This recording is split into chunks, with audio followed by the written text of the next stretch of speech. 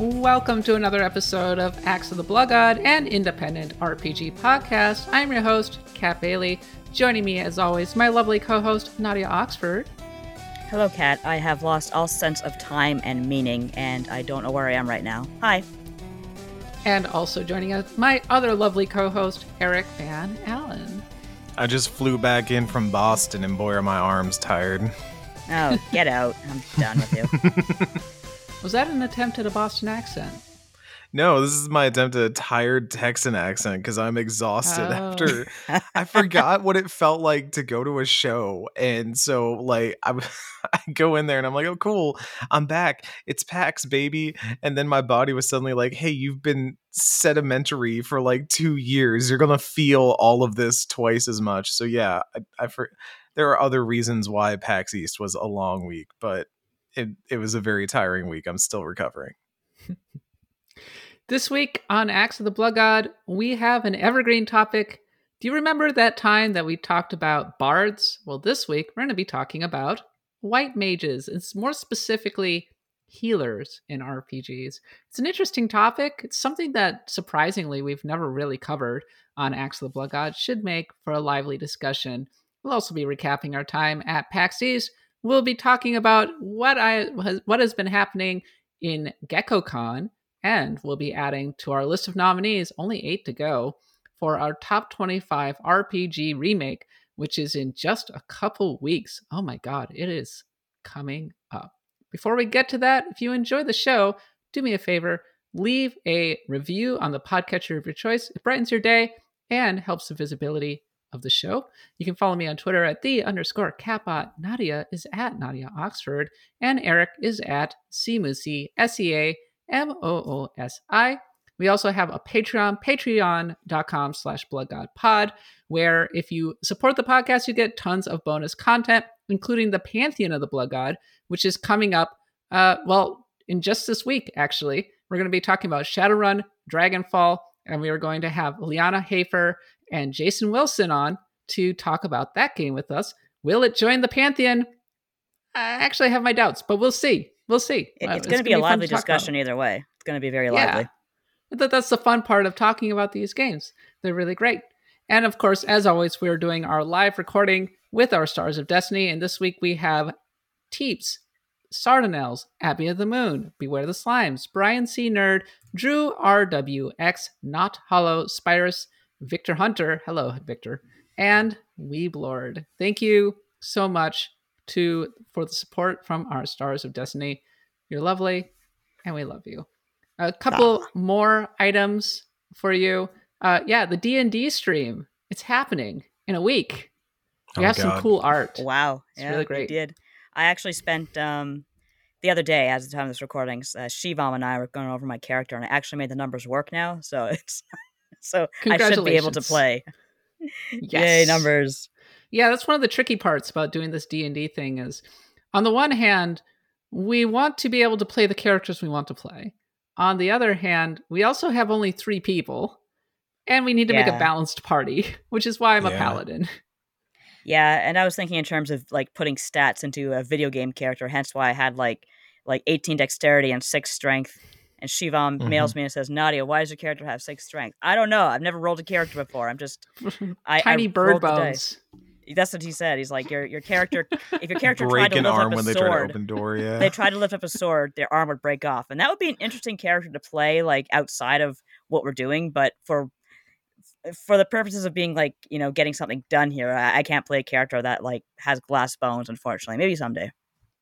Yeah, Nadia and Eric wanted to play the cool DPS characters. And so much in like, I don't know, League of Legends or Overwatch or something, I went, I guess I'll play as the tank / healer just so that I can make sure that we have these things. I'm always the one who's filling the gaps in the party, as it were. Hey, I know how to tank. I tank all the time in FF14. I don't heal, though. When I'm playing Pokemon Unite, I always seem to end up playing as a tank or something because nobody wants to play tank. They want to be the jungler. And I'm like, why do you want to be a jungler? For God's sake. I know it's fun and all. I didn't know you want to were carry. a League Sicko. Wait, this is a new revelation She for plays me. Pokemon. It's Pokemon Unite. Okay, this is Unite. Okay. Yeah. So, right. You're on this slippery slope. I forgot. Yeah, the only good MOBA. I mean, you're I not didn't even stick to that. wrong, because Dota's not a MOBA, but also Dota's not good for Ouch. your soul either. So No, it's not. It's really not. The only reason I don't play more Pokemon Unite is that I don't have a regular group. If I had a regular group, I would totally play a lot more Pokemon Right. Unite. it's a bad It's actually pretty slope. fun. I'd stay off it. It's a bad time. Well, we were in Boston just recently, specifically Eric and Nadia. They had an excellent panel along with Scott White and Ash Paulson, in which they talked about the state of Final Fantasy. Sounds like we have an amazing crowd. If you came out to PAX East and met with us, thank you so much. Thank It's you. amazing. We had a great time. Eric, Nadia, tell us all about your experience at PAX East. Oh God. Well, for one thing, I remember my knee has been busted since I was 20. So Mhm. You actually had to leave your house. You were like, oh God, oh God. See, I do a lot of low impact. Since I have fibromyalgia, I do a lot of low impact stuff. Like I do have a desk cycler that I use all the time, but that's not the same, I guess, as standing up and It's not. having to walk. So beyond the pain, the wretched pain, I actually had a great time. I was surprised by how big our crowd was. Like, probably the biggest crowd we've ever had for a Blood God panel. So thank you if you came out. It was a good turnout. I was really happy with it. Like, it was the weird one, because that was the one that was actually live streamed. I feel like we forgot to, Oh, we forgot to, publicize is there like that footage of that anywhere archived? Oh no, we have the full footage. We have the full good. VOD. Yeah, it's the last episode. So do the police. The police are aware of the video. No, I'm talking about the camera, like the camera stuff. Oh yes. Like Okay. I have the MP4 of our panel. Okay, like I said, go ahead and throw it in the ocean. Yeah, it was a really good time. We had a rowdy crowd. People got into it. The little jokes I put in the PowerPoint managed to land. I was very happy about that. Yeah. So and we had we had a good time. We had folks come out at the panel. So Whiskey Jack hung out with us for a bit, and there were a few other people who were Blood God fans came and hang out. And then I forgot to tell you this, Nadia, but I was in line. Someone I know who was working a booth during the show was basically solo working a booth and was like, I cannot get away. I have not eaten yet, and I didn't eat last night either. Can you please just go get me something from the food trucks? And I was like, I've got no appointments this morning. I'll go get you something. I'm standing in line, and I'm talking up some people who are in the line in front of me. You know, I'm a social guy. I like that about PAX. I like being able to talk to people. How's your show going? What's going on? We started talking about D&D because the person in front of me is like, I'm here for dice. You know, video games are cool, tabletop's cool, but there's some dice here. And I get that now. I get that like desire for dice. But I mentioned that I was like, oh yeah, I've got this like D&D game we're going to play coming up pretty soon. You know, we have a Patreon, and I was trying to be casual about it because I never want to be the guy that's like, well, Axe of the Blood God. An RPG podcast. Oh, you may have heard of us. But I was like, you know, we recently hit a goal and we're doing a thing. And two guys in front of us is like, wait a minute. You have a Patreon? You just hit a goal to do D&D? Axe of the Blood God? And I was like, yeah, Mary. He's like, dude, I just started listening to you. You're awesome. Great. And so we have fans. We have fans. And more importantly, for you, a new fan. Welcome, new fan. Guy we in love the waffle you. line. I hope you enjoyed your waffles. I don't know what kind you got. Those were good waffles, I have to say. I didn't try the waffle. I should have tried the waffles. I was there. Like, why was I buying waffles for somebody else and not trying the waffles myself? I was trying to eat healthy. I was trying to be like, not good just luck at PAX. eating Forget convention food. Yeah. But yeah, no, it was a good time. I did buy dice for the show, for the D&D show. I bought Yennefer themed dice from the Nice. Witcher booth. So I was very happy about that. So I'm prepared for D&D now. And it was a good show. I think it was smaller than 2020 PAX East. Obviously 2020 PAX East was cramped, honestly. Like the second you got on the show floor, it was just shoulder to shoulder. And that was like at the start Very of healthy. the plague, wasn't it? That probably didn't help anything. Yeah, this one, like, booths were spaced out, and obviously there weren't any major players in town. Like the largest booths were probably Tiny Build, obviously. Devolver Digital. Devolver's was really small. Like I even like I mentioned that to them, and they were like, we know. Like they had a kind of small booth. Like they needed to expand it a little bit more, I think, but they had a lot of stuff they were showing. Yeah, exactly. But like Larian was there showing off Baldur's Gate 3. Nothing new. They just had Baldur's Gate 3 out, and they had a Mind Flayer that you could take a picture with. I did see Asterion and Shadowheart cosplayers at one point, but I didn't get a chance to get a picture with them. I got a lot of pictures of FF14 cosplayers. I shared some on the Discord. Did you get a chance to play any games on the show floor, Nadia? No, like I was telling you before the show started, it used to be like when I worked in the industry, it was like you had your appointment, you'd go, you play the game. Now, if you're a regular schmuck, you have to line up, and it's like, hey, if you want to play Ninja Turtles, the line is 3 hours. I'm not lining up 3 hours for Ninja Turtles. You should have got a media badge. You probably could have got a media badge. I probably could have gotten a media badge. I might try for that next time. Yeah. I didn't take many appointments, but I did go see a few things that are of Blood God interest. So I saw WrestleQuest, which was... Oh, how is that? Oh, that game. It is a turn-based RPG about pro wrestling action figures that has a bunch of I don't know if you call them like Golden Age wrestlers, but like Macho Man Randy Savage, Jake the Snake, Jeff Jarrett is like a major consultant on the project. But it's not actually them, right? It's like, Schmolgen or something. No, it is them. It is 100% them. They're and I spent a lot of time talking. I thought it was a non-unit equivalent. Yeah. No, it is them. It is Macho Man Randy Savage is in that game. I spent a lot of time talking to the developer, and he was like, yeah, we've had like so many lawyers. And he was like, honestly, that's a lot of the like finishing of this game is there was stuff in that demo that they definitely needed to tune up, and they're aiming for this year. But he was like, also, we're just like really going over it with lawyers to make sure we are 100% clear with all the licenses and all the potential rights issues we could run into, because it's not even just likeness, but it's whatever promotions they were with back in the day and stuff like that.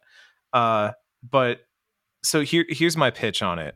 I think WrestleQuest is to wrestling what Golf Story is to golf, where you take this sport that maybe you don't gel with on, immediately. Like you yourself, I myself am not honestly a huge wrestling fan. I don't watch a ton of pro wrestling. I have to follow it because I'm in the games industry, and for some reason the games industry all watches pro wrestling for some reason. It does, yeah. But so I'm aware of it. But this is a game where, because they're not working with the WWE and because they're working with action figures, they get to do some cool things. Like part of the setup is that there's action figures of these wrestlers, but there's also like just action figures. So there's Business Gundam, who's literally just a Gundam in a business suit that is a wrestler, and it's the greatest thing in the world. But they also get to deal with like actual issues. So one of the main things that comes up first is there's two protagonists, and one of them is completely sincere, completely believes that wrestling is real, and like it's real to me, bro. Yeah. The other person is a complete jobber, like just loses for the sake of losing all the time to make the promotion look good. And he believes that if he puts in his dues and he gets his butt kicked out there, he'll get in good with the higher ups, and they'll eventually put him over, baby. And so you get to really like deal with some of that stuff. And then the actual combat is very Paper Mario and the Thousand Year Door. A lot of quick time stuff, Mario RPG type stuff. You can pin people, so you do enough damage to them and they drop on the ground, and then you have to pin them, and you do the chase meter thing where they have a bar that's moving and you got to stop the arrow on it to pin them. A lot of just fun stuff, and a lot of like out of combat, like, choices affecting whether you're more face or heel, which then affect the way you fight in the ring. And on top of that, one of the matches I played, I was supposed to lose because I was playing the jobber. So I had like objectives that I had to tick off. And that was how I won the match. Was I had to like go in for the pin on the guy, but fail the pin, because that would make him look really good, because he heroically break free of the pin and then come back at me. And it was cool. I liked seeing not just a wrestling RPG, but a wrestling RPG that gets to play with those ideas and really explore what wrestling is, because it's like if a football game had to address the realities of football, it's compelling in that way. So yeah, I would rather have one of those than a wrestling RPG. I'm not gonna lie, but I mean, I watched the trailer and I was like, I don't even like wrestling. Actually, I hate it. Sorry, Nadia, but I don't like it that much. I absorb it by osmosis from my husband. It's you seem really invested in it because you're always wanting that one guy to come on the show. Because I know like Samoa Joe is absolutely huge, and you have these wrestlers, like huge ass wrestlers, who are like, wow, my favorite game is Final Fantasy VI. Yeah, why wouldn't I want nerds. him on the show? Great. They're huge nerds. Yeah, there's a wrestler. There's in AEW right now. There's I discovered in recent years that these wrestlers are big nerds, which is kind of cool. And Henry Gilbert keeps going, Kat, come over to my place. I will show you WrestleMania. I will make you a wrestling fan. And I'm like, sure. But also, I just don't want to watch big sweaty guys running into one another, even if they are good actors and they have superhero plot lines. But I probably like it. I might actually check out this game. It looks kind of fun. Maybe they'll make a soccer version of it instead. I would play the soccer. Inazuma. Yeah, that's winning 11 right there. Yeah. I would like that. I would like one of Inazuma, but not Inazuma. Or maybe Inazuma not made by Level 5. But we are looking to maybe be at PAX West next time. Yes. We'll see. And maybe even I will go. That'd be a lot of fun. It'd be nice. You should go. There's pandemic stuff to be concerned about, obviously. And like, I've been testing every day since I got back. And I know a lot of people who were testing while they were there. And I do think that's important. And one thing I would like to see is more readily available testing at these places. But other than that, like, I felt pretty good about going there, and everyone, like, obviously the people I socialized with were all very good about masking in public places, and people were good about distance and about washing hands. It's weird to say that about PAX, like, oh yeah, everyone was washing their hands, but no, like, everyone was washing their hands. And they were good about enforcing at a PAX, you know that's a revelation. Yeah. The apocalypse truly is coming. No, they were very good about like making sure everyone was masked, and like I couldn't get in until I proved I was vaccinated. So they were pretty good about keeping it on the up and up. In the meantime, Eric, you've been playing Fire Emblem: The Sacred Stones. What possessed you to pick up? Wow, sneakily, actually a pretty fun. What's going on with you? That was one of the easiest in the series. Oh wow, you're gonna rag on me. You're gonna give me the backhanded compliment like that. I mean, it is. It's one of the easiest. That sure is a lovely little baby Fire Emblem you're playing. There's nothing wrong with that. Actually, I really enjoyed my time with Sacred Stones. I love Sacred Stones. You can be a guy or a girl. Yeah, it's pretty cool. So what I did was, people in the Discord may know, I was like sourcing questions all before the trip, because I was like, okay, what am I going to put on my Switch? What am I going to play on my Switch? What am I going to play on the flight out? Because I got to play some Switch stuff. And then at the last second, I was like, you know what? I'm going to toss my Game Boy Advance with my my little EverDrive flash cart on it into my backpack, because maybe on the way out something will possess me. And also, I did this really dumb thing where I have End of Evangelion, the movie, on my flash cart, playable through the Game Boy Advance, and I had to show it to my friend. What? Did you just say you were watching End of Evangelion on your GBA? So sometimes 200 pixels. Sometimes I get an idea and I just need to run with it and make it happen. You've learned this about me. I get really big, grandiose, stupid ideas, and then I need to say like, I'm going to make this happen. One of those was, I'm going to watch Evangelion on the Game Boy, because the Game Boy Advance famously had those carts that you could watch movies on. Wasn't everything in 16 colors? Why would you do that? You can watch movies. Oh no, you could watch Pokemon episodes. This looks good. I worked hard on this. This works well. It's only like one segment. I could only get the segment where the actual, spoilers for End of Evangelion, where the third impact is happening. Like, I have the scene where the third impact is happening on my Game Boy Advance, and I had to show it to a friend. Yeah, where everyone turns into Tang, and so and they're playing that like happy song as it's happening. God, I love Evangelion. But it's a great movie, actually. Anyways, I threw it in my backpack, and I was on the plane, and I was like, do I want to get my Switch out? Do I want to play Switch stuff? And I instead pulled out my Game Boy Advance, and right there was Fire Emblem Sacred Stones. I was like, you know what? I haven't played this in a long time. Fire Emblem The Sacred Stones still slaps. Like, that game is good. It is so good.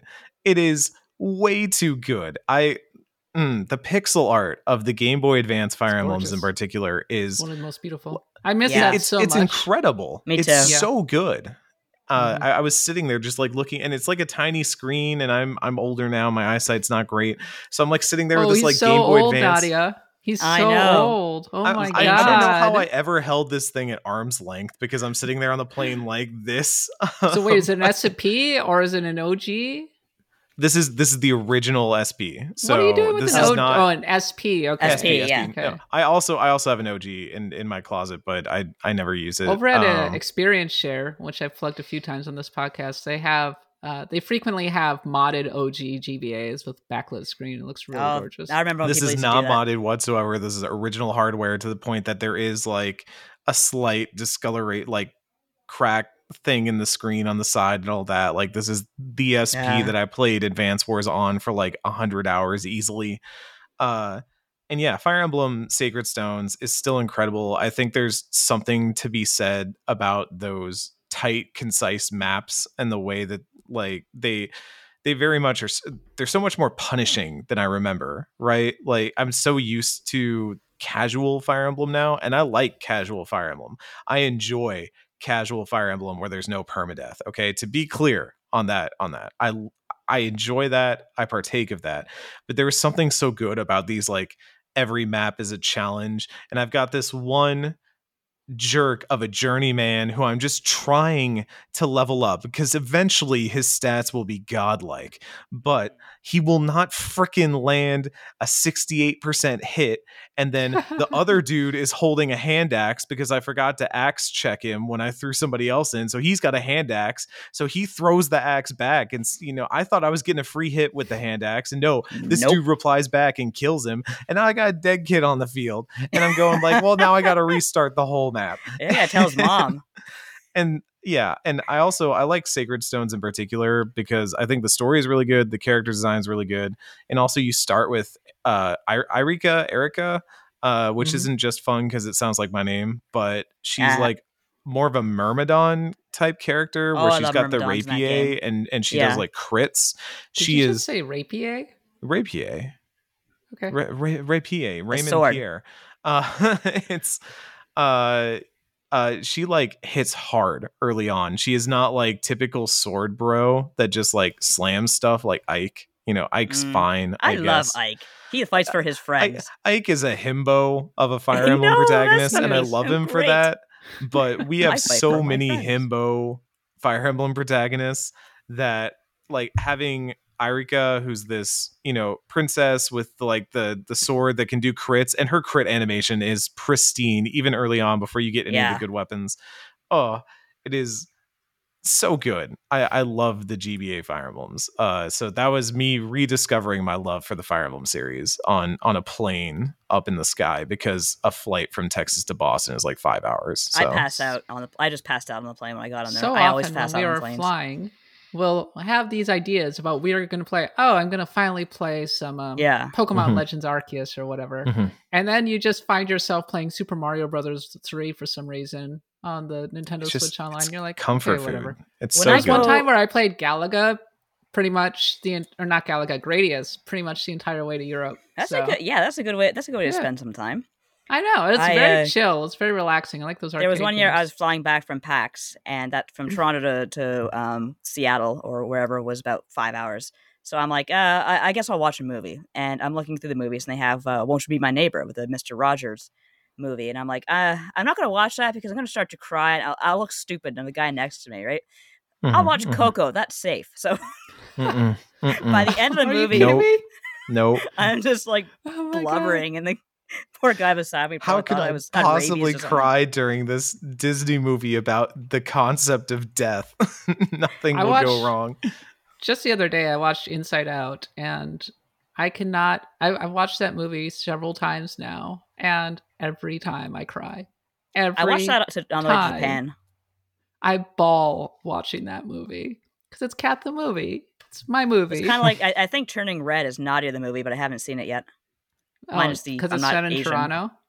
Set in Toronto, yeah, and I turn into a panda when I'm hangry. Oh, I knew it. Yeah, well, you were turning into a panda when you turned into a panda when you were going through puberty, just like me. Yeah, absolutely. That's how it goes. It happens to all women.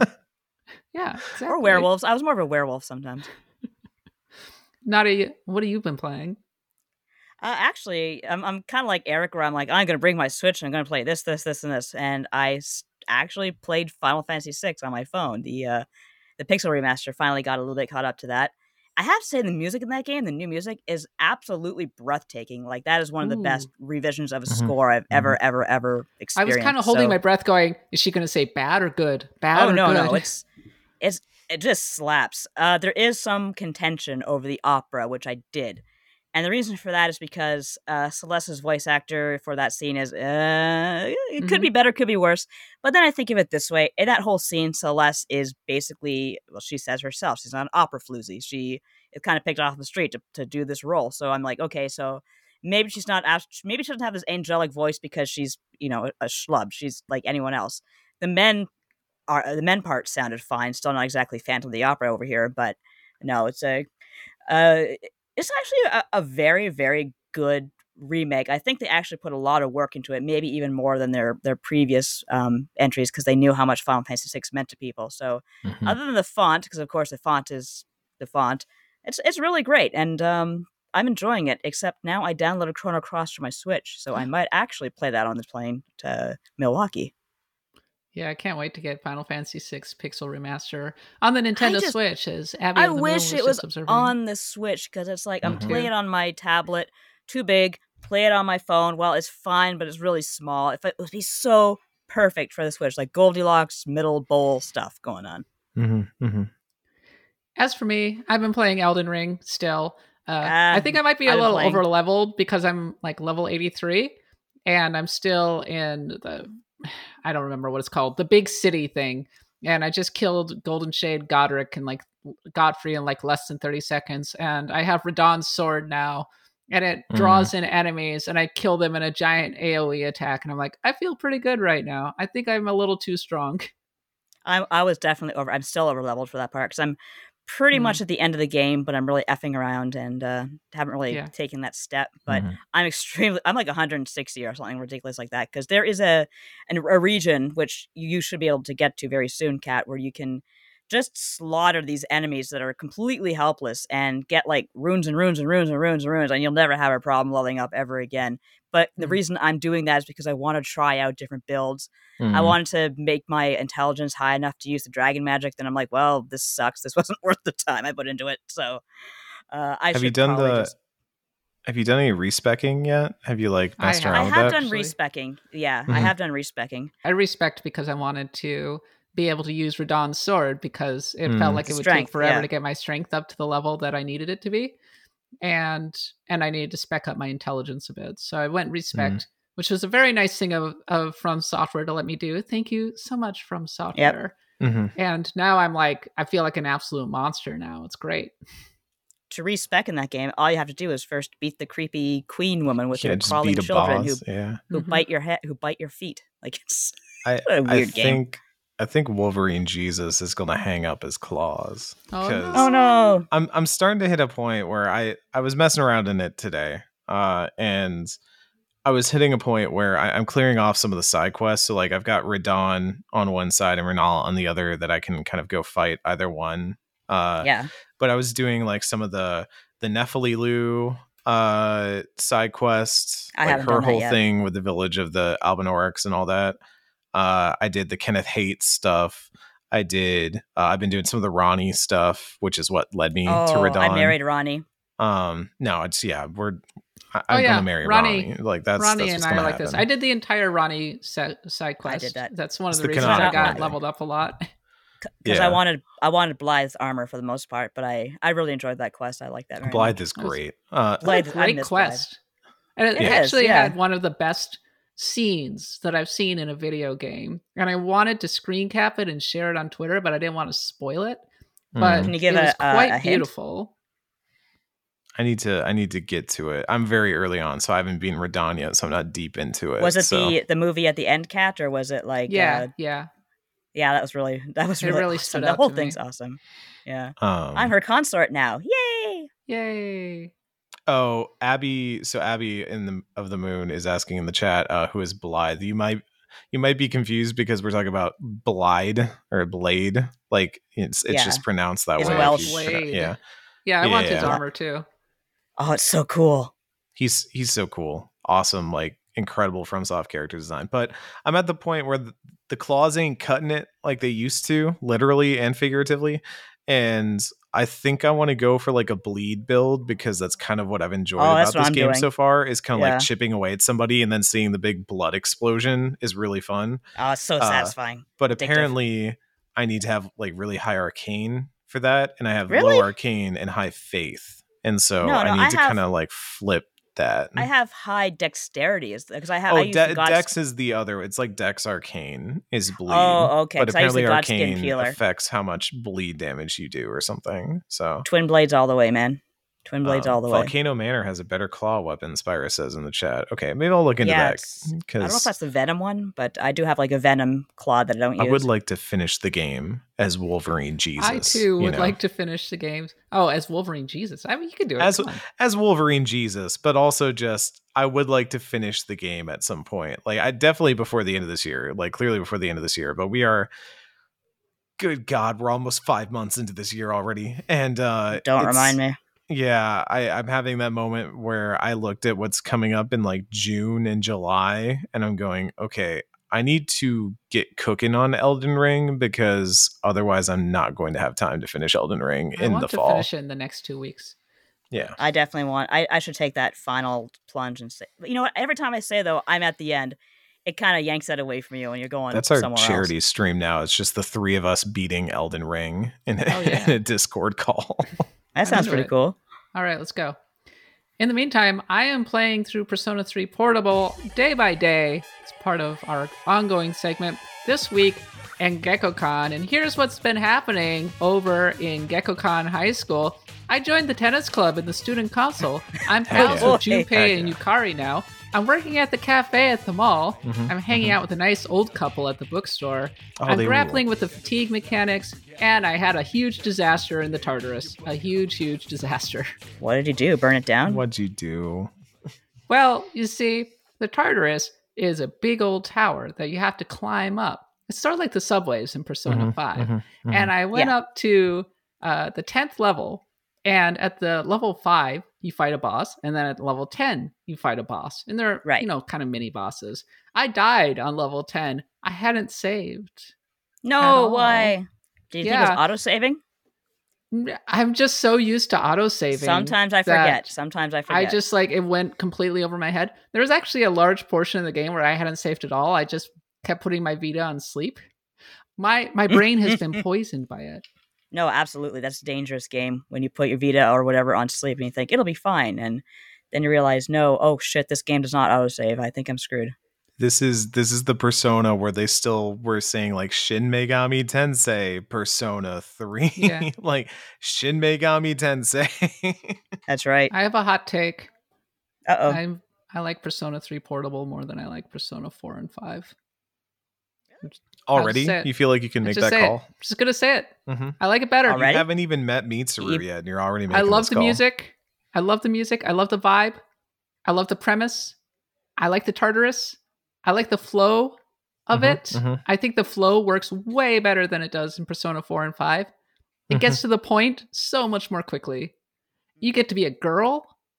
I mean, come on. I like Yukari a lot. You got a dog. Persona 3 is where it's at. Does it have same-sex relationships? I can't remember if that was the case. Does not. Sadly, does not. Alas. But you can date Akihiko, which is a great choice. So it's true. And I think I probably will. I did Marie in 4. Persona 4 is my favorite setting. And maybe my favorite story. Persona 5 it's just so big and so wonderful and so, there's so much to it. Go listen to our Pantheon of the Blood God episode about Persona grandiose. 5. Yeah, it's grandiose. Persona 3, though, is tight.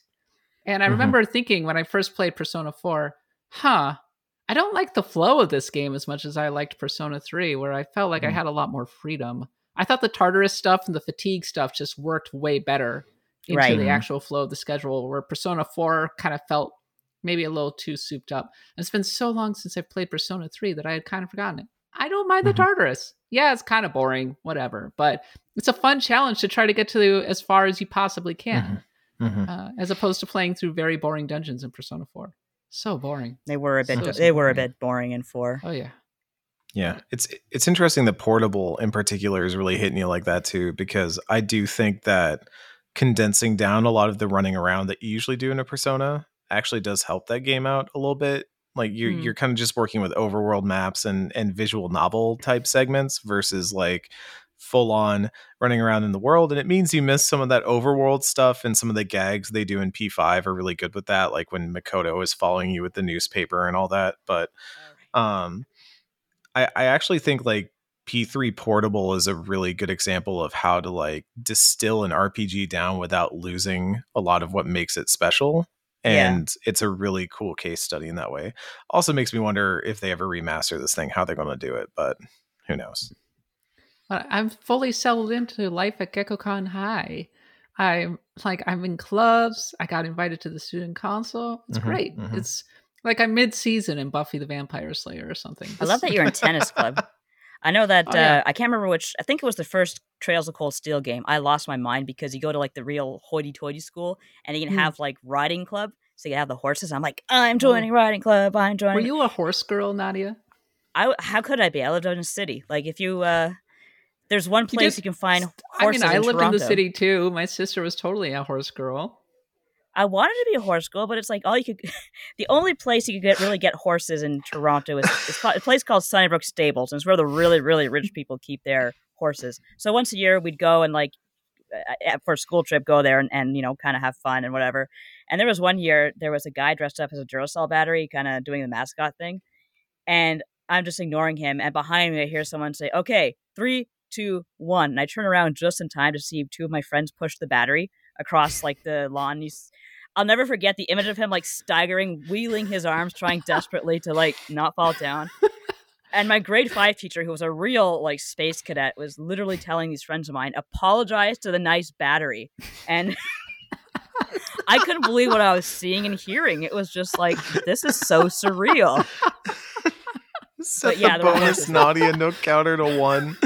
There you go. Nadia, do you Yes. realize that your entire life is just one big Simpsons bit from the 90s? But how can you forget apologize to the nice battery? Apologize to the perfectly nice battery. And him wheeling across, like just like desperately trying not to fall. I'm picturing this barrel of a person just rolling with the arms all flayed out. No, he was standing up. He was trying his best. Good for him. No. He managed. But the point is, yes, I was a horse girl. I just love animals, and I couldn't really do anything with horses. I've ridden on like trails a couple of times, and that's all I've really managed. The battery's like, I just wanted to bring kids joy. Oh, When God. you get to hell, tell them the battery sent you.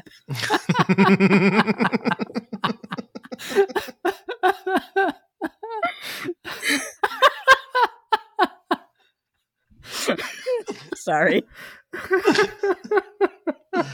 Oh my God. I love horses. And Nadia broke me again. So anyways, Sorry. yes, I am a horse girl. Well, I can see like Eric just like giving me these scornful faces because Mr. Texas over here probably like was born on a horse.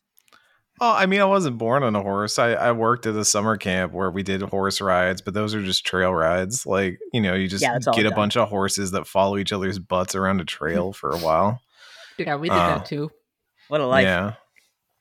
I mean, I've ridden a horse, but not like professionally or anything. Yeah, only rich people do that in cities.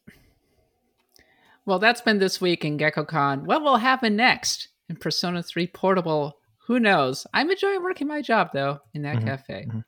And now it's really time for a series of random encounters.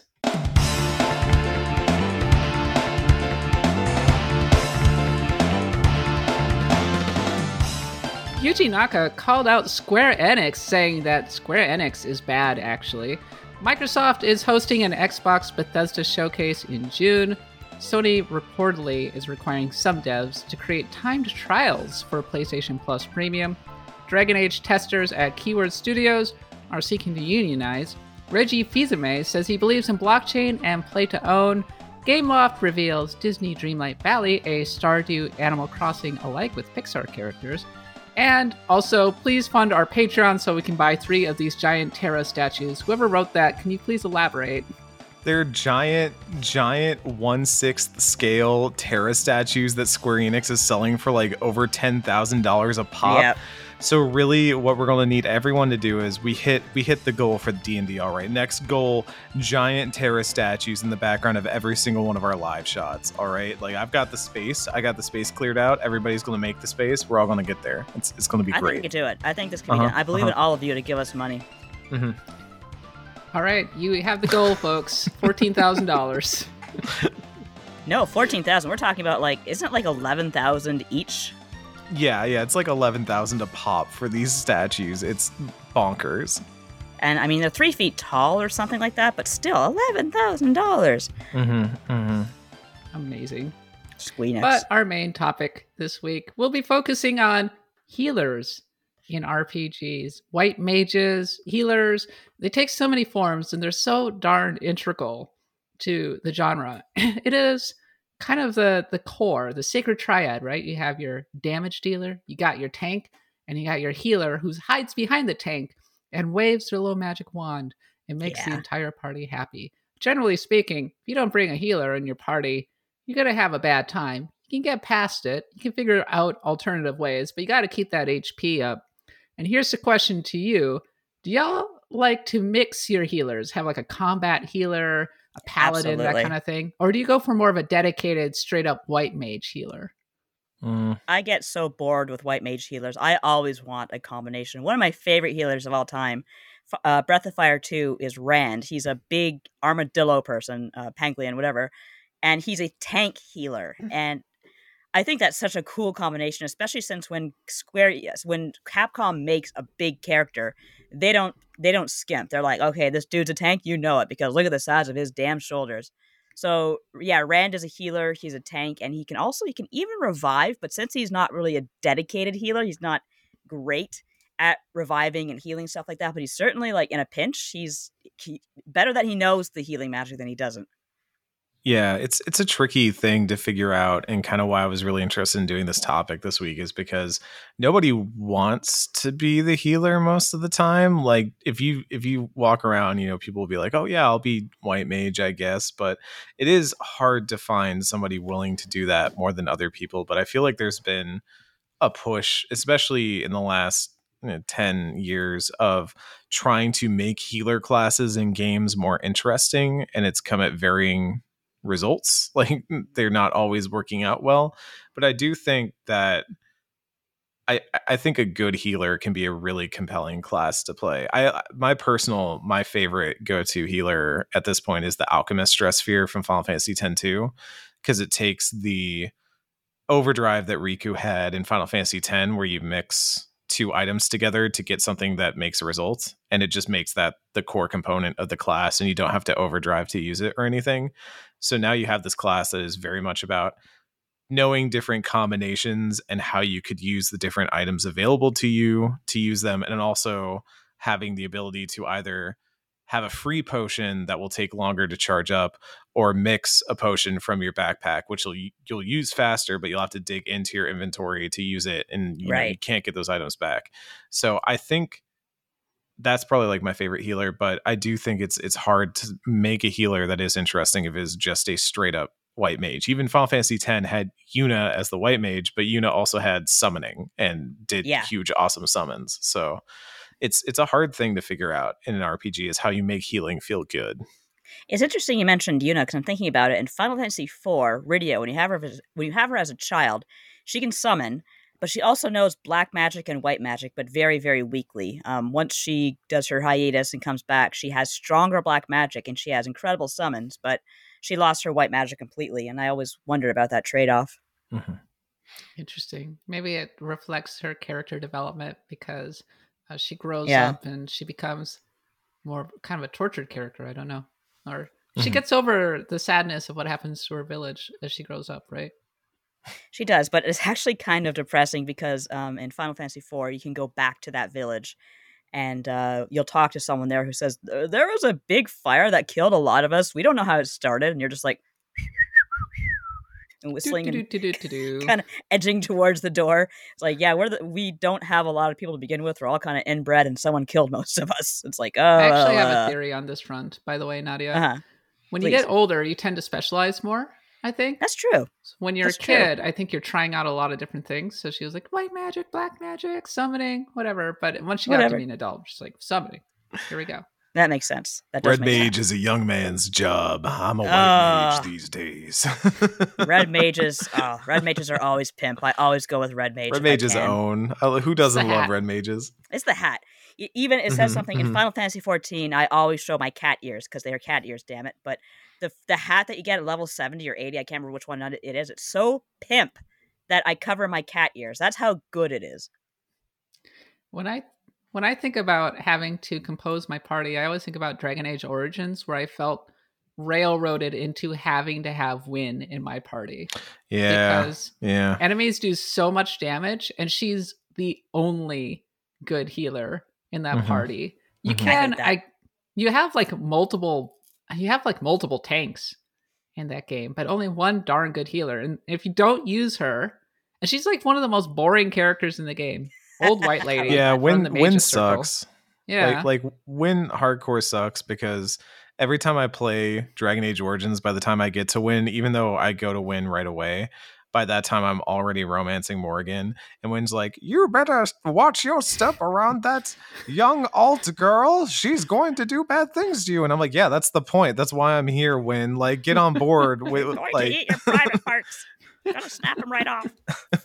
Shut up and heal. I feel like that's a Dragon Age basically problem. Have to abuse items the whole time. Yeah. Or make yourself a healer, and who wants to do that, right? Like, there's something like that in Trials of Mana / Secret of Mana 2, Seiken Densetsu 3, where you don't really know what classes actually can heal until you transform into them.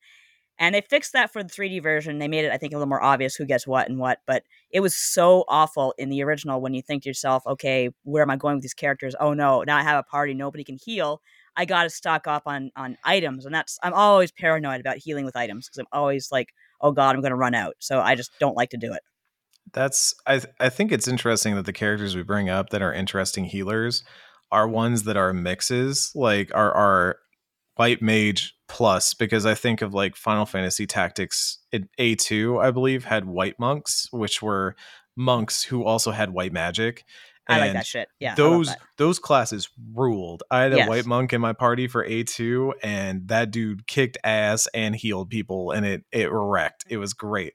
But it does kind of feel like sometimes the answer is to just go yes and with the white mage, and to go like, we're going to add something on.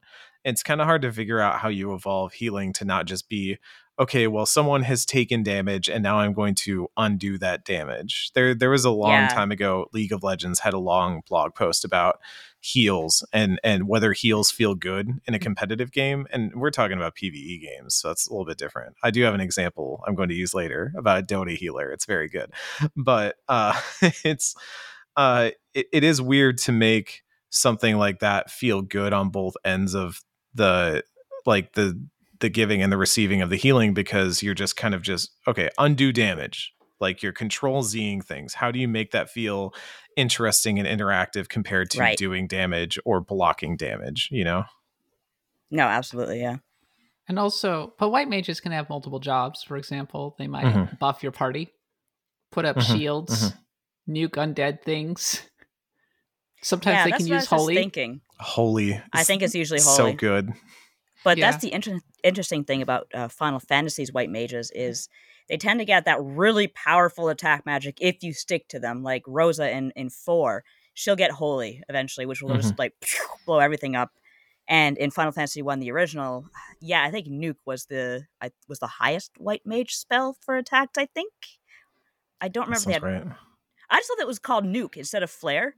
Because it really kind of, I prefer nuke over flare, because nuke is like, okay, here you are using not necessarily fire magic. It's nuclear. It's an explosion. It's melt your face off. It's just like really powerful stuff. Non-elemental. Most flare / nuke spells are non-elemental, because what element is there with a atomic bomb except, oh shit, there is none. So you may as well just go with that. I think Ultima's the nuclear attack. That's also the non-elemental damage. Yeah. That's the FU spell.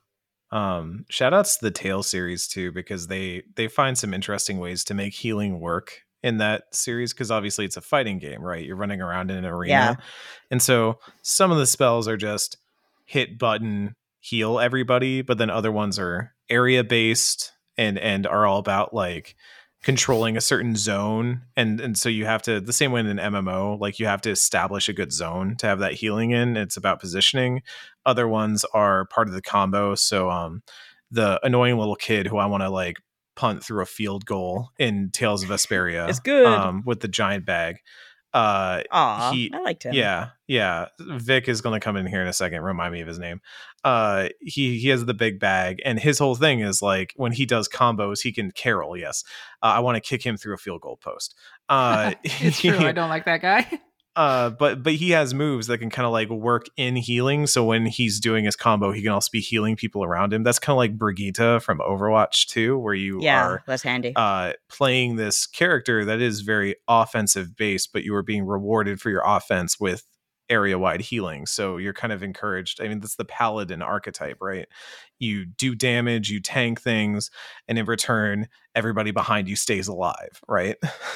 Shout out to Charlotte, I think her name was, from Xenoblade, who heals you by shooting you. Like, okay, medical gun, pew pew. Oh, Roland from Borderlands 1, you could spec into the medical class, and so when you were playing in PvP or co-op, I should say, that was actually super useful to have, was somebody who could heal in Borderlands, because that's not something you think about when you're playing Borderlands, but when you're doing some like the end game heavy difficult content, it's actually kind of nice to have somebody that can heal.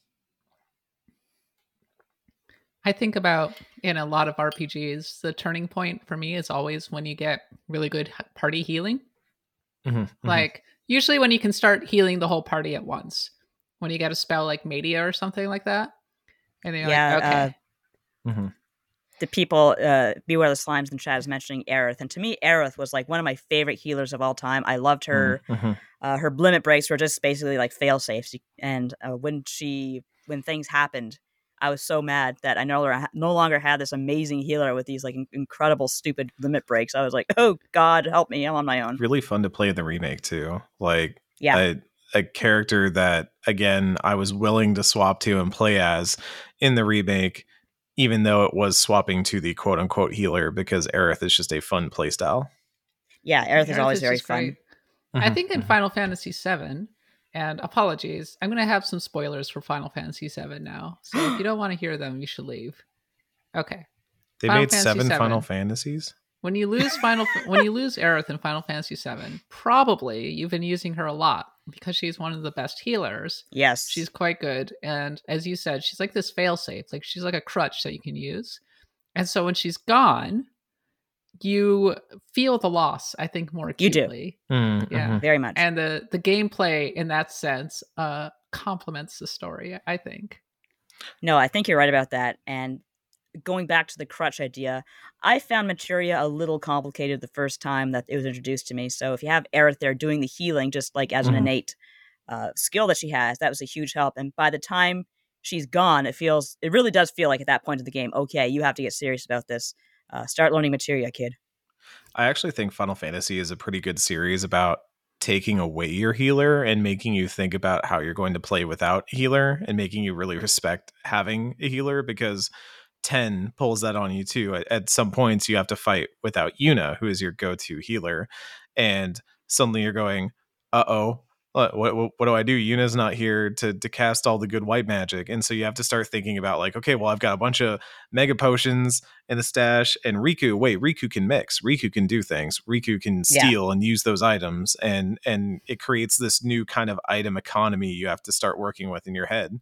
I think Final Fantasy in particular is surprisingly good about that. Even through games like Final Fantasy 13, they come up with interesting ways to make you recontextualize healing and your party status because of it. You have to think about, I can't just rely on the one white mage to do the job all the time. I need to be flexible with my party. So Beware the Slimes wants to know, is it sexist to almost always have the healers be female? That always kind of bothered me. And what bothered me more about it is that one of the first games that really let me dick around with healers and whatnot was Dragon Quest III, because that lets you. It's a very simple job change system, but basically what you learn is what you keep when you switch your party, your class rather, and you go back to level 1, but you keep what you knew. So you can make a female soldier who could heal or whatever. So you could do whatever you wanted, but then you look over it mainly at, say, Final Fantasy, and it's like, here's the women, they're healers. Shout out to 6, of course, which is a lot more complicated than that with Terra and Celeste, but 4 with Rosa, who's like basically like you flicker with your fingernail for most of the game and she goes flying, so that's no good. Here's what I want to know, though. You have Cure, you have Curaga. Now, Curaja, I've only seen Curaja in a few Final Fantasy games. I've always wondered if it's really necessary or if it's like, okay, we can stop Curaga now. I mean, there's a certain point where you get so high up in terms of HP, like it might be useful, I guess. Yeah, but like, why not just scale the things accordingly? Like 6 never had Curaja, but 4 had Curaja, and I just always wondered why. Shrug. The effects are cool. Shrug. Yeah. Healing can be fun when you're in the middle of an extremely tough encounter and your party is really struggling, and you keep flicking your eyes over to the super healing ability that not only heals your entire party, but removes all the stat buffs and also revives everybody. And you're like, okay, I've got this in my back pocket right now. I can use it, but I can only use it like once. So I got to be level ready 3 for Limit it. Break for Final Fantasy 14. The healer is that everything. That's level 3 your Limit fail Break. safe button. Slam that LB, baby. Let's go. Can I shout out a special class of healer by describing a Dota hero to y'all? You may as well. God. It's fair. No, like gear up for this. Just get ready. Expand your brain to galaxy levels, all right? So I'm ready. My body is ready. There's a character in Dota called Oracle. Oracle has 4 abilities. It's 4 simple abilities. Has a charge up blast that shoots a projectile, has travel time, and it purges. So it eliminates any status buffs somebody may have when it hits. It's just a little nuke that purges buffs. Nuke. All right. Simple enough. Ability number 2 makes somebody disarmed, unable to attack anymore, but also, let me see if I remember how this goes, also immune to magic damage. Something like that. Number 3, this is the real one. It is a nuke that does X amount of damage instantaneously and then applies a buff that heals, applies a regen afterwards that heals for a little bit more than the nuke. And finally, their ultimate applies a thing that is basically kind of like a mark that says you are not going to take any damage for the duration of this, 6 seconds. And then at the end of it, you're going to take all the damage and healing you received all at once. And so this Oracle, and to some extent as Astro from Final Fantasy 14 and stuff like that, falls into a class of healer I like to call Galaxy Brain Healer, where you make the healer interesting by making them do math, by making them just in a constant state of panic. Because with Oracle, you could like heal somebody and make them magic immune and then heal them, right? Or you could purge off, if you wanted to damage somebody, you could hit them with the magic nuke and then purge off the regen. So now they took double damage. Haha. But if you mess it up, you're healing the enemy now. What are you doing, you moron, Oracle? I've been through this in games of Dota. I love Oracle. I'm so bad at it. But I love that stuff. And like, that's why I want to play Astro when I start learning healer in 14, is because I think it's kind of interesting to take the healer and just make them an anxious ball of just terror the whole time, trying to figure out how to heal the party while also remember what half their spells do. That's I like terrible. the panic healer. It's real good. The anxiety healer. I don't even like straight healing. Like, I'm too scared to play White Mage, which is like the most baby healer you can think of. And it's like, I hate the responsibility. I'll tank, but I draw the line at healing. Everyone's going to die under me, and it makes me sad. How do we feel about shields versus healing? Because that's a hotly contested topic, is having a shield giver versus an actual healer. A shield giver, like a buffer, like someone who buffs? Like someone... I mean, so Overwatch is a good example, right? You have certain characters like Zarya that can give a character a shield, but they don't heal that person, right? A healer heals a person. And or like Janna in League of Legends is another good example. Gives a shield, does not heal damage. So that's been kind of an interesting thing that I've seen. And actually, the League of Legends RPG did some stuff with this too, where you had characters that would give shields, but then you also had health damage, and you kind of had to spec into different ways that you wanted to address that stuff.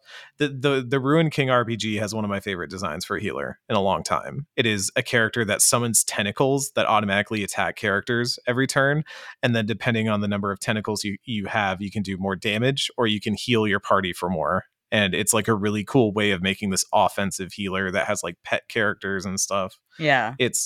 It's cool seeing especially MOBA designers who have had to think about this stuff in a competitive way and think about how players interact between each other, turn around and say, how do we play with that in a PvE space like Final Fantasy or Dragon Quest? There's a lot of cool evolution there. And then in MMORPGs, of course, you have the healers always Just complaining. chaos. It's like, There's look, I'm in cooldown right now. I can't heal you. Please stop requesting a heal. I cannot heal you. It's not my fault that you're squishy. There's a meme. There's a meme that I love called, someone made a magazine cover called Angry Healers Magazine. It's like in the style of like Final Fantasy 14 is modeled after that. It's like stuff like, what part of I don't have any MP does your bitch ass not understand? Page 12 or whatever.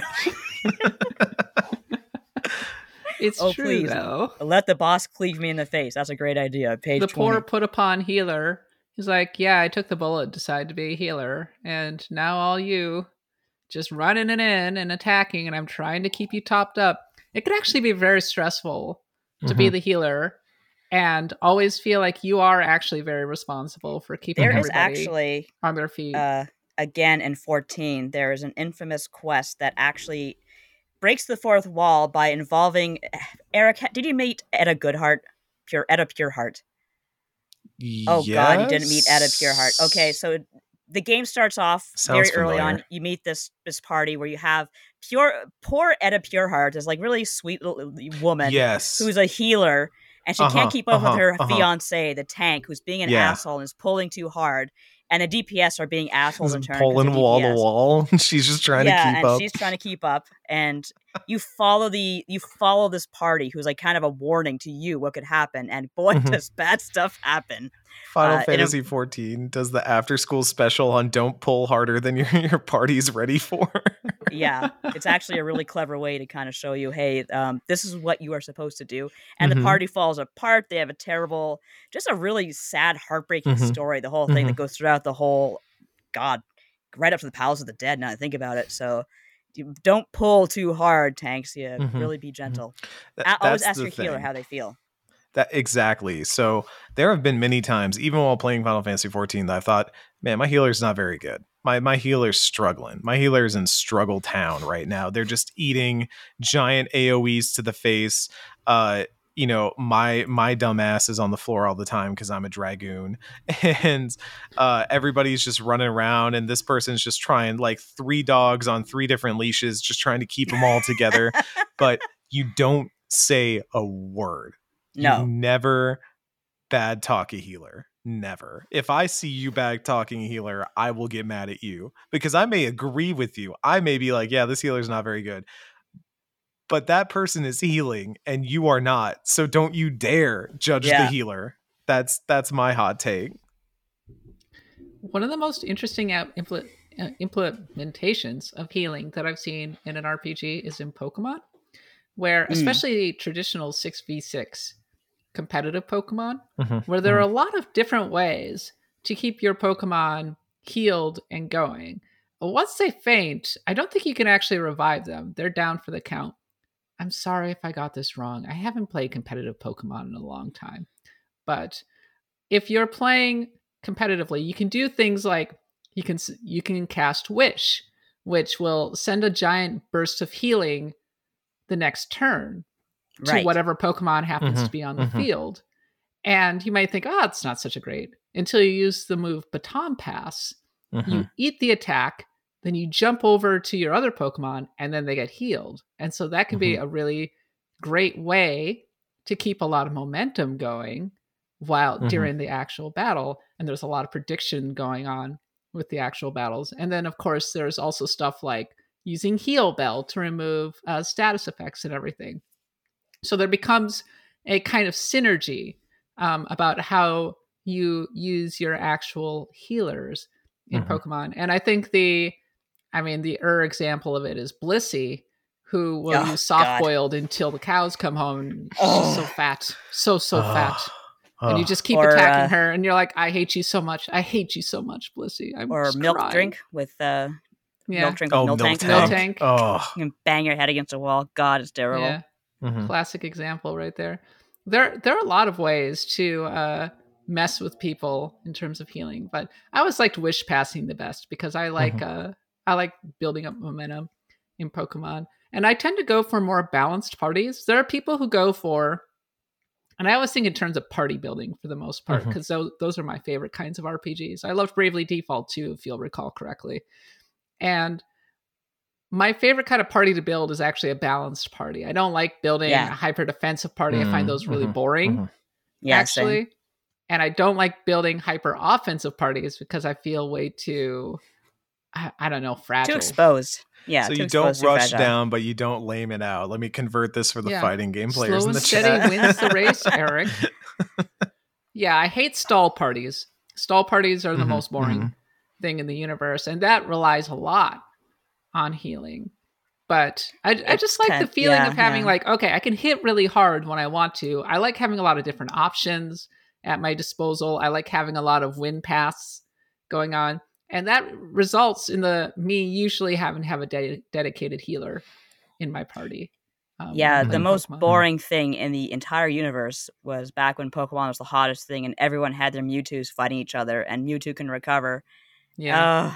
So no one, it was just a stalemate. No one got anywhere. The first time I ever got Mewtwo in Pokemon Red, I was like, oh, this Pokemon's cool. I'll bring it out, completely annihilate my friend's party. And I go, Mewtwo's overpowered. I'm not going to use him anymore. That's the right thing to do, I think. Yeah, I was just, I realized kind of boring. Away. Yeah. Teeps in chat brings up a really interesting point too. That another way of adapting healing in various games is using either elemental affinities or kind of dead undead situations. Yes. So they bring up in Divinity Original Sin 2, poison can heal the undead. So you can have someone who just drops pools of poison and that's pools of healing for all your undead characters.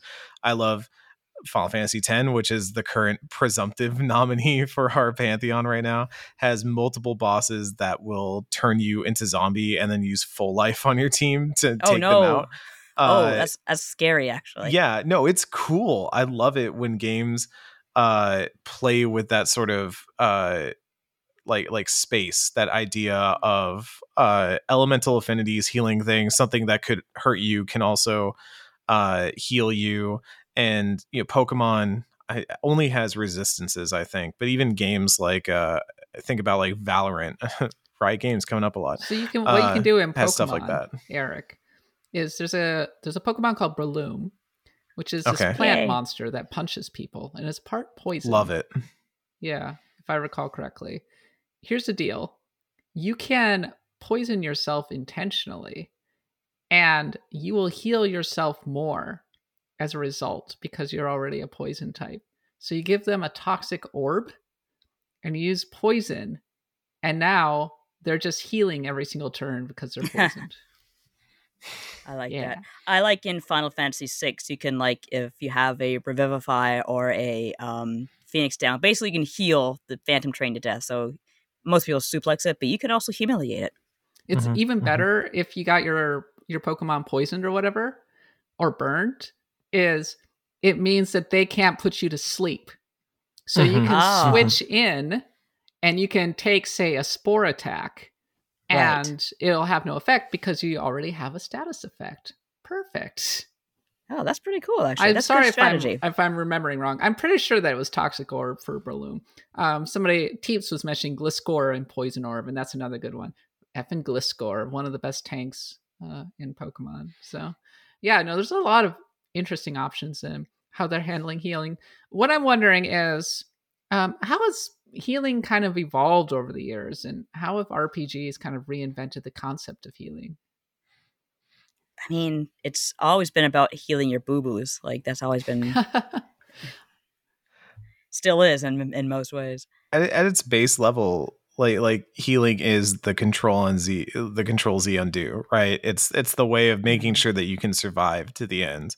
But then I think is oddly enough, in the way that RPGs have kind of grown by expanding into other genres and then bringing ideas back into RPGs, I think that healing as a concept has evolved by moving into competitive spaces and saying, right, hey, what does it feel like when, end goal is 0 health, and we're going to think about this in terms of what that means competitively, and then in a PvP space, and then bring that into PvE and evolve it and change it. I think another place that they've learned a lot from is roguelikes, and the way that health in a roguelike is just another currency to spend, right? It's just gold. It's just anything you want to spend in a game. In Hades, you can sacrifice your health to get advantages, and you're playing with fewer health because of that. But if you're good at the game, it's just another currency.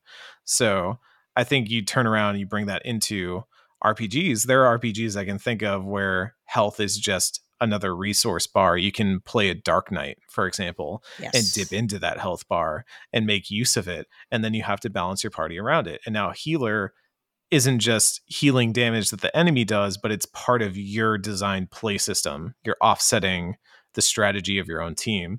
And so I think healing has gone from being this thing that was just a very responsive class that was just very like, oh, you hit me, so now I'm going to undo that hit.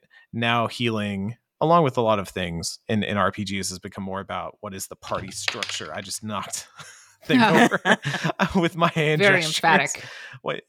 What is the party structure? What are we thinking about? What are we doing? I like that you mentioned, Kat, like the party building, because I do think that as RPGs have evolved their battle systems and their combat systems and their way of thinking about these things, party building has been an important part of that. Yeah, that's why I want at least 5 party members, not 4. Because if you have 4 party members, I feel like you just don't have as much flexibility. I like being able to make interesting choices, and healing forces interesting choices. Also, I think that there's a push-pull nature of when 2 parties are fighting one another, who can overwhelm the healing first. And if you get but healers, also if CPU enemies like a boss heals, F them. Yeah. Nothing's worse than I was fighting certain boss in Elden Ring. I was fighting in Elden Ring, the ancestral spirit, which is like a big ancestral like ghost deer.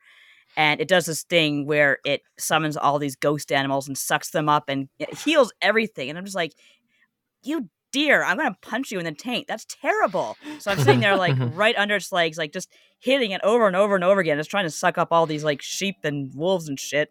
And I got it.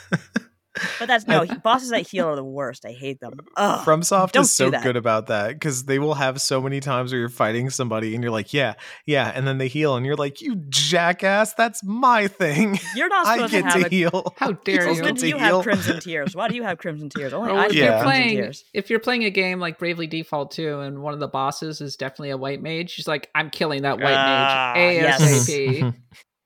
There was a shocking moment in in Valkyria Chronicles 4 where they sniped not the healer, but the medic. chick who comes out, the medic. That was like, you can do that? Holy, that's terrible. Well, that's also a war crime, to be clear. That's a total war crime. It's offensive to you in the RPG sense and also in a war crime sense. Yeah, it's just like, that should not happen. These bad things are happening here. Bad juju. Mm-hmm. Oh god, Valkyria Chronicles 4, it's so good. Such a good game. I love. Why didn't I put that on the Pantheon? I should have put that on the Pantheon. I guess I should have too. Redo the vote. On that note, what is your favorite healer? I'd like to know. Send an email at cat@bloodgodpod.com or send me a note on Twitter, _Kappa. Just send me a DM. I want to know. I want to hear about your favorite healers that we haven't mentioned. There are a lot. We didn't talk about Morgana, for example, or we didn't talk about Sayako from Yakuza Like a Dragon. Plenty of options. But now it's time for the top 25 RPG remake 2022. Intergrade, there's only 2 more of these left before we go and do our big episode, the grand episode in which we remake the top 25 RPGs of all time. It has been a long time coming, and this week, we're going to add 4 more to the list. So we'll start with you, Nadia. What's your pick for this week? Make it a good one. I did what I should have done a long time ago, and I picked Radiant Historia for specifically the re-release for the 3DS, because that's the one I played. So I actually did an episode about Radiant Historia for Retronauts not that long ago, so I replayed the game a bit, and I realized, wow, what a great game. It takes its story very seriously. It also trusts the player to understand and kind of piece together what's going on.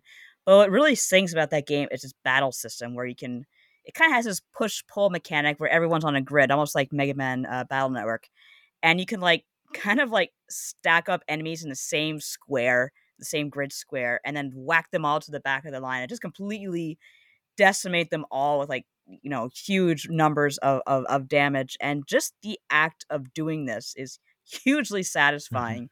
And combine that with a story that's really intriguing, really well written, and some odd but cool characters, and you got a really great RPG that unfortunately, like so many others, need to be on the Switch because everybody overlooked it. Yeah, that's on my backlog right now because I picked it up as part of the big eShop sale that happened recently, and everything. Even when I was looking into it for the March Madness bracket, I was reading up on the main hero, and I was like, "This game sounds like my kind of jam. Why have I not?" You would probably like before? it very much. Yeah, it's like Zero Escape, the JRPG. Yes, why have I not played like this? That's exactly it, with a real banging battle system. Oh, I have to check that out. I've never actually played Radiant Historia. You know what? That's right, because the episode we did, I got Anthony John Agnello on because you were gone somewhere, so we talked about Radiant Historia. I brought him back for the Retronauts episode, actually, because he was so huge into the game. It's been sitting in my shelf for a long time. I've never gotten around to playing it. Maybe one day. It's a great game. I will. I might have done an active time babble about it or something. I don't remember when it came out. A long time ago. Long time ago on the DS, and then the 3DS, it got re-released. Eric, what's your pick? I sweated and toiled over this one because, as I said, my plane trip got me back into that Fire Emblem mood again. Somehow Triangle Strategy didn't get it all out of me. And also it's two very different kind of tactics. From the top level, you may not know it, but a true tactics connoisseur knows that there is a difference between the type of tactics that's happening in Triangle Strategy and that good old classic Fire Emblem. And I went back and forth on a few options here. And I landed on Fire Emblem Awakening, and I really got to put this one forward because yes, you did. Kat, hear me out here. Kat, hear me out. Listen to me. When I was thinking about it, Fire Emblem Awakening is not just everyone looks at it and says this is the one that saved Fire Emblem, right? This is the one that brought it back. This is the one, after a GBA initial surgence died off pretty quick. The GameCube one never really got the traction that it probably deserved. I don't know if Path of Radiance is held up. I might need to go back, but the Wii certainly did not happen. The DS entries were not there. Something about Awakening that we also don't recognize is that it is the Hail Mary of Fire Emblems. It is everything a Fire Emblem put into this. It is the map system of Sacred Stones. It is the pair-up system. It is an emphasized approach to characters. The characters in Awakening are simply sublime. Excellent character writing. Absolutely. And the pair-up system melds so well with supporting. It's peanut butter and chocolate. It works so well. And I really think that, while yes, you may want to point to this one and say, this is where Fire Emblem went astray. This is where Fire Emblem changed. And yes, there's a weird tone in the whole making the perfect child thing. I understand that much too. Fire Emblem Awakening was the last shot at making Fire Emblem, persist through the years and making it happen. We wouldn't have Three Houses today if we didn't have this. Arguably, we wouldn't have Fates if we didn't have this. So it's kind of a toss up there, but there's Awakening also introduced so many things that I think are core to getting more people to play these games and get into these kinds of games, like the no permadeath mode and things like that. Also, just the story in it is much grander. It's much more fully realized because they have those resources to do more than just kind of this map by map progression. I really do think Awakening is a major point in the Fire Emblem series and worthy of nomination. And yeah, I love those triangle feet. What can I not say about the little pointy feet that everybody has in that game?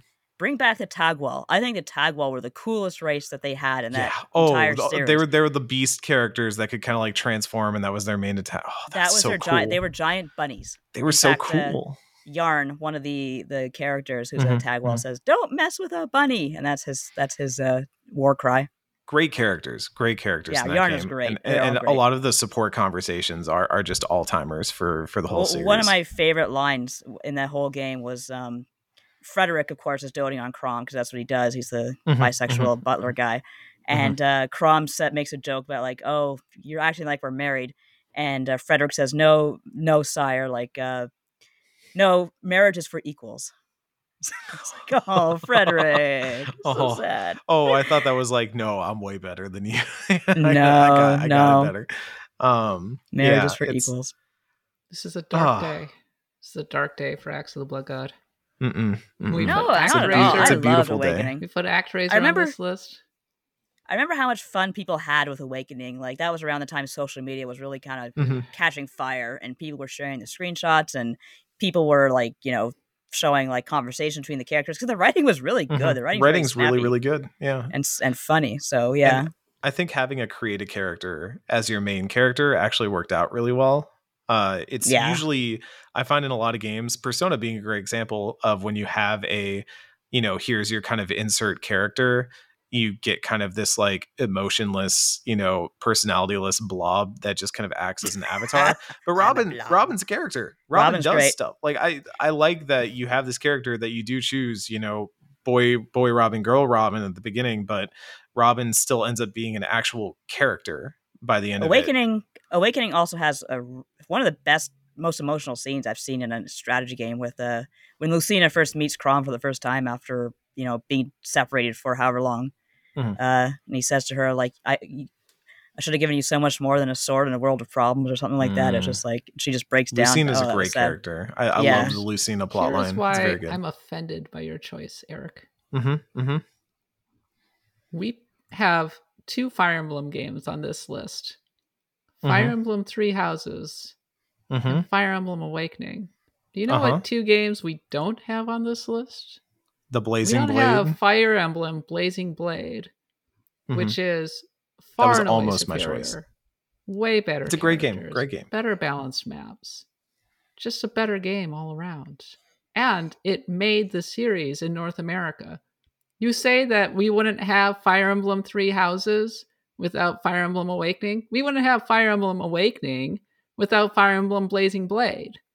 Well, he said that. Just he mentioned that. If we're doing this, we're going all the way back to like Genealogy of the Holy War. And also, which picked it over Genealogy of the Holy War?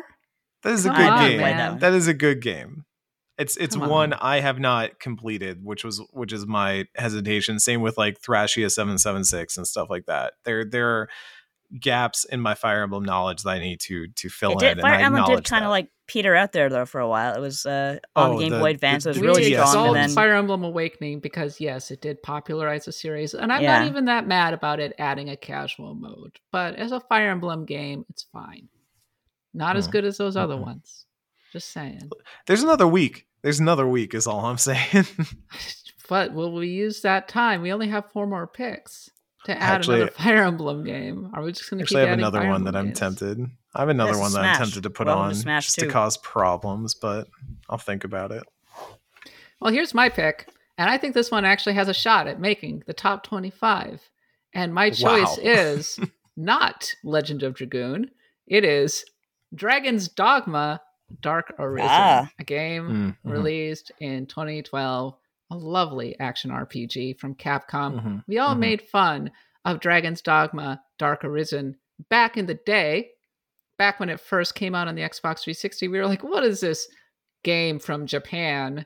I remember sitting in the corner of a room and everybody ignored it while they went and played the really bad Resident Evil shooter, if I recall correctly. But Dragon's Dogma turned out to be amazing. It had a great theme song, had a memorable world. The combat was excellent. It managed to combine Monster Hunter and open world exploration in kind of a Soulsy way. That was deeply satisfying. I was shocked by the level of the presentation. It got a really bad TV show for some reason, if I recall that correctly. was terrible. Yes. Why? Yeah, it was really bad. Was that We're Netflix? all waiting for the It sequel was Netflix. because when the sequel comes out, it's going to rule and it's going to do really, really well. Because Dragon's Dogma is the definition of the word of mouth game, where everybody goes, but you know what's really awesome? Dragon's Dogma. And everybody goes, oh. And so it's been kind of lodged in subconscious. So the day that Capcom finally announces Dragon's Dogma 2, people are going to be really hyped. And you know who's going to be really hyped? Me. I'm going to be really hyped. And I'd be remiss if I didn't mention the pawn system, which is really good. You get really attached to those little pawns as they come into your party. Great game. Excellent, excellent game. Very underrated in a lot of ways. Absolutely. And I can't argue with it. I think its staying power is self-evident, and one day we'll do a pantheon on it. But I think that it deserves to be on the list for the top 25 RPG Remake 2022 Intergrade. I almost just said a very hot take that I don't know if I want to put out into the world. Oh boy, do it. Do it. I think that Dragon's Dogma deserves the level of recognition that Dark Souls has. At least like Dark Souls, Demon Souls level. It is a game that you go back and you look at it and you say, holy crap, how are they doing all this back then? I myself have only played maybe about like 10 hours of it, but even while I was playing it, I was going like, there was a game doing all this. Like there was all this cool pawn system stuff and daytime, nighttime, and the class system is really, really cool. You can make some really dope classes in that game. They're really fun to play as and really interesting to play as too. Like really like vary up the combat styles in interesting ways. The story's pretty good, especially if you like that dark fantasy fiction stuff. And yeah, it's like it's super written in a way that grabbed me the first time I played it. I was like, wow, this is actually really good. It's so satisfying to hang on to monsters like this. Yeah, I love the dragon, like the opening with the dragon and the heart and all that. It's very good. So that's my hot take for the week is that like it is definitely underrated, especially in like that generation of RPGs. It does not get the love that it deserves. So no, I'm with you on this, even though you smack talked my pick. In the chat, Abby of the Moon said, we're truly out of picks. I don't think so. There's actually a whole bunch of games that we haven't put on this list. And here's one of them. This one is from Mistwalker, and it might secretly be one of Hironobu Sakaguchi's greatest RPGs. We just never played it because who the heck is going to play a JRPG on the Xbox 360? That game is Lost Odyssey. And this is what Zalesium has to say. I'm a little late to the party, but I noticed that Lost Odyssey hasn't been nominated yet. An early entry from Mistwalker, Lost Odyssey is a great throwback to older JRPGs, particularly Final Fantasy. One of the greatest assets to the games are short stories, known as 1,000 Years of Dreams. While the game could have just showed Kaim past through flashbacks and animated cutscenes, there is some beauty in how these stories take you aside from the main road and elaborates on the breadth of experiences he has lived in his immortal life. This game is great in just about every aspect, and the one thing I'd say that's disappointing is, given how Mistwalker doesn't revisit their older works, it's unlikely that we'll ever see it resurface outside of the Xbox 360. But at least there's backwards compatibility through Xbox consoles. Thankfully, yeah. Lost Odyssey was very, very good. And sadly, it's a tad forgotten. But the thing that I really like about it is that it's stately. And I think the short stories really reflect that. That's a good pick. I've never been able to play it myself, though. I would like to. You should. Yeah. I think you can play it on Series X. Yeah, so then I have to turn it on.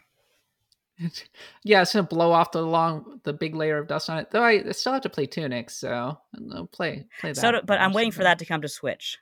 I mean, so say we all, right? So it's funny. Xbox is actually the leader in the market right now, over the PS5, and everybody's like, yeah, but I don't turn it on, really. Yeah, exactly. But come Starfield time, oh my god, I cannot wait for Starfield. That's going to be different, yeah. I locked in my Steam Deck pre-order today, so that's what I'll play Tunic on. You got to do that? Oh my god. Yeah, come on, Valve. Yeah. Come on, Valve. I'm my Steam Deck. I played a bunch of them in Boston. People were walking around with them on the show floor. Yeah, there's a whole lot. One guy was kind enough to let me kind of hold his and get an idea of the heft and stuff. And he had Jet Grind radio on it. And I was just like, oh, damn. Damn. Yeah. That guy's very trusting. I'm a trustworthy you just wandered up number being like, one. Hey, dude, can I hold your Steam Deck? Yeah, sure. Here you go. We were waiting in line at the Xseed booth to play some stuff, and he was playing some stuff, and I was watching, and we were having a nice. You just got to be nice to people. You just got to chat with people. I'm a very personable person. I'm not going to jack someone's Steam Deck. First of all, there's so many people. There'd be so many witnesses. I would never get away with it. Number two, but Let's be logical. It's totally chill. Like, people were honestly just excited to be hanging out and stuff. So yeah, they had their Steam Decks out, and they were like, look, check it out. It's so cool. I got a Steam Deck. It was a very chill PAX. That was one thing I could say for it. Like, I liked how chill it was. Nadia, take us home.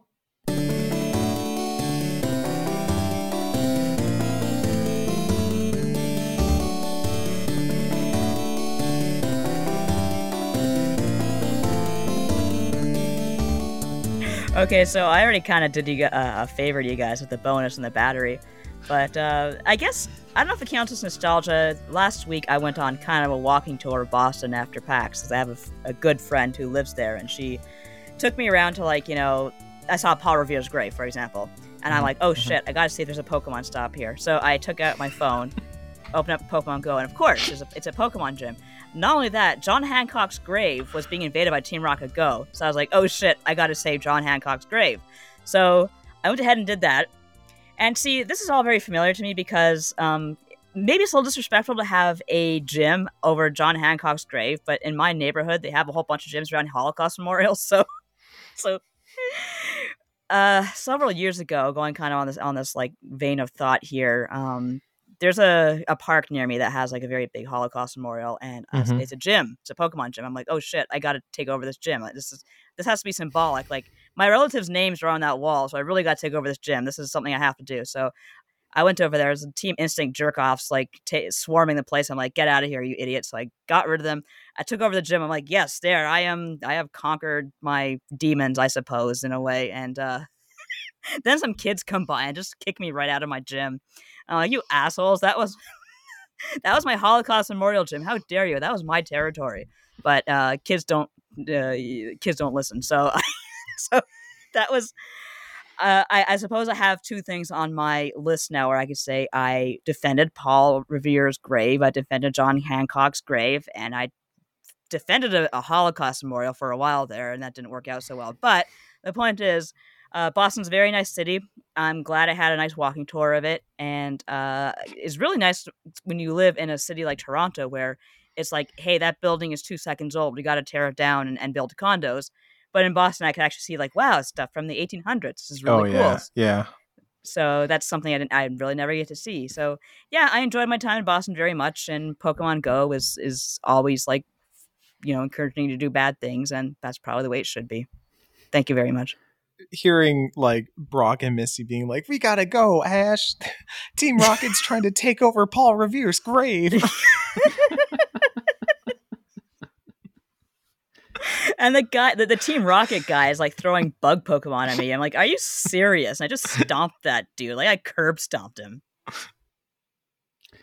Nook or Pit, do you think? I don't know. The Holocaust Memorial thing kind of makes it a pit. I was like, Nook. But then I was like, but also a Holocaust Memorial Gym. Not just a Holocaust Memorial Gym, a Holocaust Memorial Gym with my relatives' names on it. God. Amazing. But you took it over, right? For a second, and some kids came by. Until the Team Instinct youths kicked you out with their Mewtwo's. Team Instinct, like, stoners. That's all they do. Sit around, eat Arby's, and smoke pot. Boston is a very lovely city, and shout out to all of our Blood God listeners in Boston, and thanks to everybody who came to PAX East. That's it for this week's episode. Thank you so much for listening. Once again, if you enjoyed the show, go ahead and leave us a review on the podcatcher of your choice. You can follow me on Twitter at @the_Capot. Nadia's at Nadia Oxford, and Eric is at Seamoosy, SEAMOOSI. As usual, we'll be heading over to the Axe of the Blood God post show, which is accessible if you join our Patreon at the Stars of Destiny tier. Thanks again so much to our Stars of Destiny listeners who are currently in the chat, and look forward to lots more bonus content if you're subscribed to the Patreon. We'll be back next week, as always, to talk more about the genre that we love. But until then, for Nadia, Eric, and myself, thanks for listening. Happy adventuring.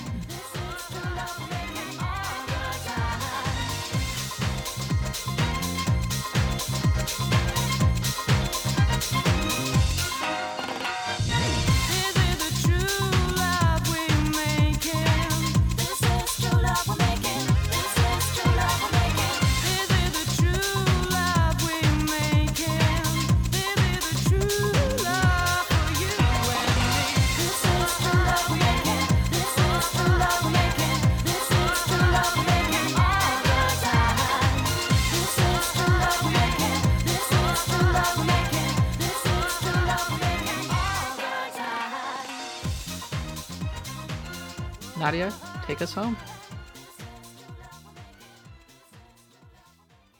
Oh, no music. Okay. There we go. Yay!